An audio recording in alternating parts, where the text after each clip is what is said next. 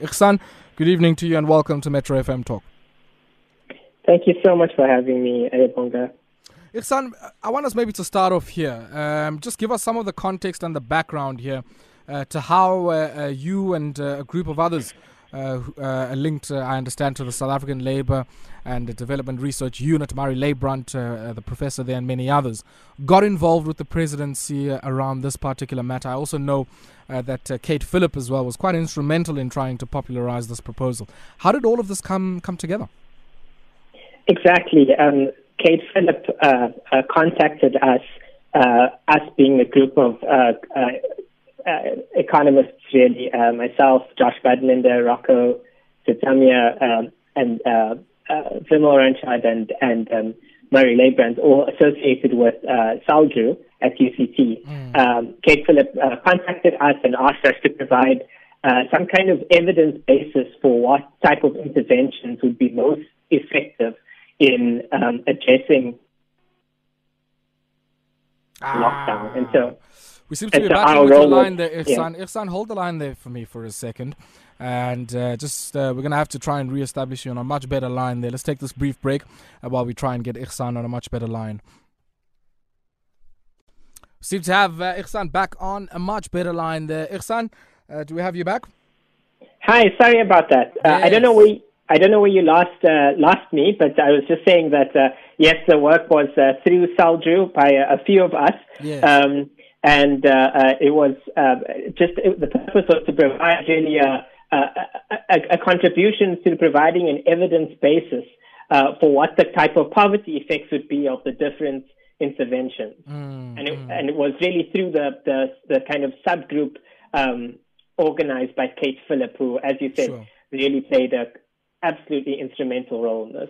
Yeah, let's just talk briefly about the mechanics of that process. I mean, one would think that you would have modeled a few scenarios here of, I guess, what the design of the policy would look like so that you're able to go to policymakers who would come to you and say, yeah, you want to double social grants, how much is it going to cost us? So talk to me about that process and also, I guess, more importantly, the poverty and inequality impact that this modeling process showed you. What in the findings did you begin to understand about the poverty and inequality impacts of channeling the relief through this particular measure? Right, exactly. So I mean, one of the big questions was which social grant can be targeted to really spread, put money in the households of those who need it most. Because social grants are already existing as a cash transfer system. So some of the kind of most important headline results were, number one, that the child support grant really has an absolutely incredible reach through South Africa. If you include people who live in the same household as someone who receives the child support grant, so in other words, in some way they are supported by the child support grant, then the child support grant reaches an astounding 30 million South Africans. So really, an increase to the child support grant comes across very quickly as the most effective means by which you can target the poorest of South Africa. And on top of that, it reaches 30 million of the poorest. So the people that 25 million that they leave out, that the child support grant leaves out, are mostly in higher income deciles. The second big kind of finding that we really emphasize is that the alternative social grant, something like the old age pension, which you might expect to have a similar kind of reach, actually does not nearly as much as the child support grant. And you could see that really came through into the policy of the final decision, because the pension was increased by less than the child support grant. And it is our view that is absolutely the correct decision. The pension, while it is important to protect the elderly, it's an extremely important function. As a mechanism to deliver cash into the hands of the poorest, it actually, because the pension only reaches about 3.3 million people and about in total 13 million people throughout South Africa. So that, if you compare that to the child support grant, which is 30 million, the pension is much less. And then the third big finding was that you could really see that despite the child support grant having a really good reach, in fact, a lot of people are left out, and especially informal workers. The point is that under the lockdown, one of the groups that are hardest hit is those that aren't covered by the UIF. So formal workers, although they can't go into work, at least they get some income through the unemployment insurance fund. On the other hand, informal workers can't get anything at all, but still can't operate their businesses. And so they're hardest hit.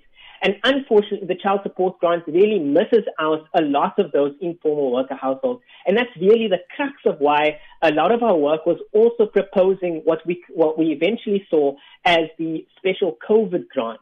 That special COVID grant is designed to kind of cover people not covered currently under, for example, the UIF or other grants. And so it's designed specifically to try and catch those informal workers that are currently left out.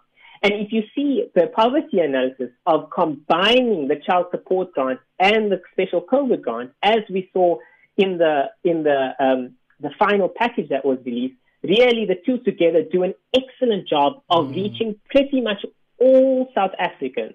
So practically every South African will have in their household someone who gets something, whether it's through the child support grant, or whether it's through the special COVID grant, or whether it's through the unemployment insurance fund. And so this package really, through the kind of evidence that we provided, suggests that this is kind of very close to the optimal mix of interventions that the government could have implemented. Of course, it's a different question of the amount, but in terms of the actual social grants, this has very good coverage, in our opinion. And I want us to pause there for a second, Ihsaan, because when we come back, I want us to engage these issues of coverage and, I guess more importantly, some of the tactical questions around, ease of administration and why you would opt for this rather than maybe a newer grant, and also the dimension of what benefit from an information gathering and a data gathering perspective can come from some of the newer grants that are going to be issued here, because you don't want to go into the next crisis with the same question of how do you target the informal sector or even those who are unemployed, when this is a perfect opportunity based on those who come to you and claim some of those benefits. We'll continue on the other side of this.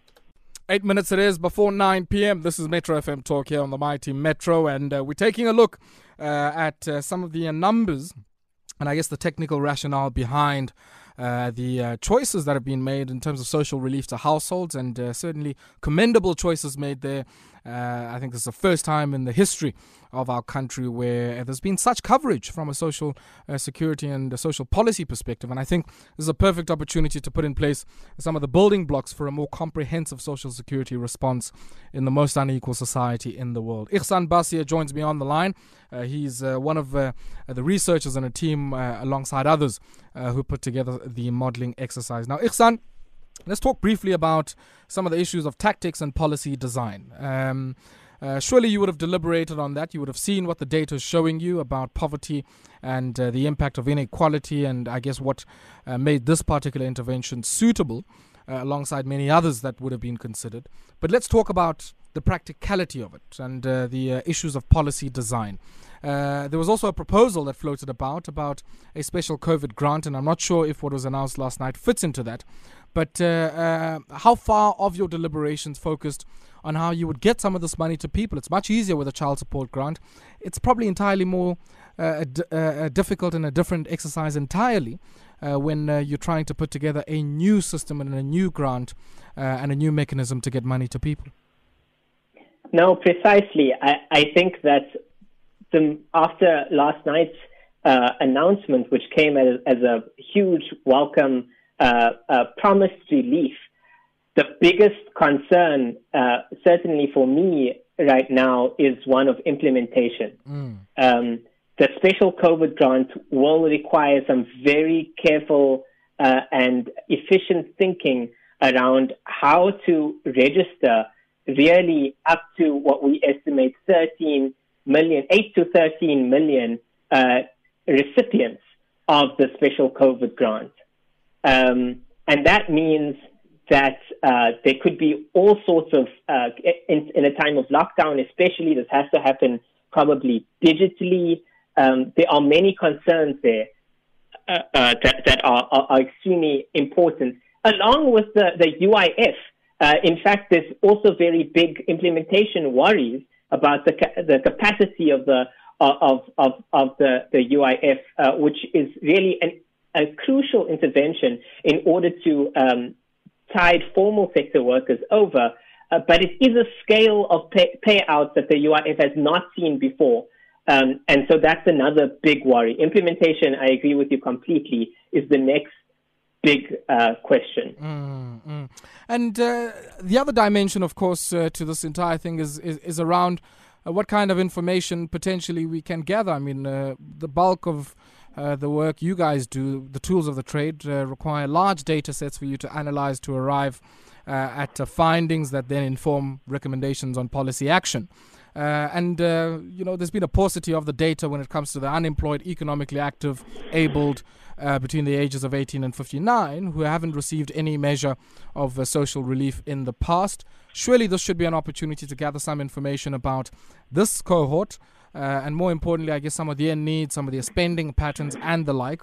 Is that something that you've proposed in your recommendations, or I guess in the proposal that you put before some of the decision makers? No, I'm afraid we can't claim credit for anything like that. Okay.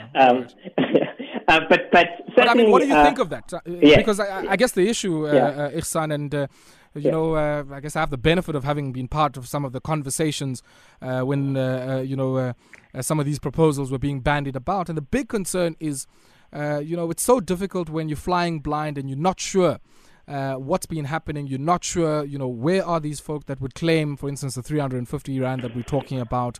What are some of their challenges? What are some of their needs? So that in the next round of policy design, you're not starting off, I guess, on a blank slate. You do have some form of baseline. And I'm quite interested in some of your own views about how potentially that could look like. No, 100%. I think that throughout this kind of these modeling exercises to gain evidence, there's a huge band of uncertainty, precisely because there's so many different factors that we can't really fully account for. For example, we don't know to what extent remittances are going to have fallen during the lockdown. We don't know to what extent households have reformed in order to make sure that there's some basic level of income sharing. Many other examples of how, for example, we don't know to what extent there are exemptions put out. The government has authorized many businesses, but we don't know how widespread that is. So the data is extremely important in doing policy for the next month and really the next 6 months, which is the period over which these grants have been announced. I do want to also mention that up to now, as you say, the special COVID grant does address a large group which has been previously left out. And this does present really an opportunity to really address what is kind of unsustainably high level of poverty in normal times in South Africa. In other words, in pre-lockdown times. So even before lockdown, we saw that 14% of South Africans are in extreme poverty, which is something like really struggle to be able to even get the basic food in order to survive. And that really is not something that we should need to have as a society. And in my opinion, it's very much a result of our legacy of inequality and wealth concentration. And so really this is the first time, it is historic, that the special COVID grant does cover this group of previously left out individuals. And so it does present an opportunity to rethink coverage for the most vulnerable in our society. Ihsaan, unfortunately, we have run out of time and we'll have to leave it there. But kudos to you and your team, and of course to the Project Management Office and the Presidency for commissioning this kind of work. And we certainly hope As the Chinese say, may 1,000 flowers bloom and 100 schools of thought contend, because the challenges that we face certainly do require a lot of rigorous analysis and contending of ideas, and also, more importantly, some of the evidence, because all of these are life or death matters. Ihsaan, thank you very much for your time. Thank you. Ihsaan Bassier is a PhD student at the University of Massachusetts in the US, in Amherst, and a PhD student in economics, and one of the group of the research team who put together some of the analytical and technical work behind the child support grant top-up, which was announced by the president yesterday. Now, we're talking about some of the grants that were announced by the president yesterday. Many of you asking how you claim the 350 Rand that is due to you if you're unemployed and between the ages of 18 and 59. Well, we hear from the Department of Social Development that the minister will make an announcement shortly. And I mean, it's quite concerning, because we know that within the next week and a half or so, grants will have to be paid. So, the sooner the better. And we'll certainly be watching that announcement. Have to leave it there. The man with the music's here for all of your soulful accompaniment this evening. Lockdown Radio continues here on the Mighty Metro. You have yourself a great evening. Take strength. Ma Afrika nangoku sisayibanga le economy.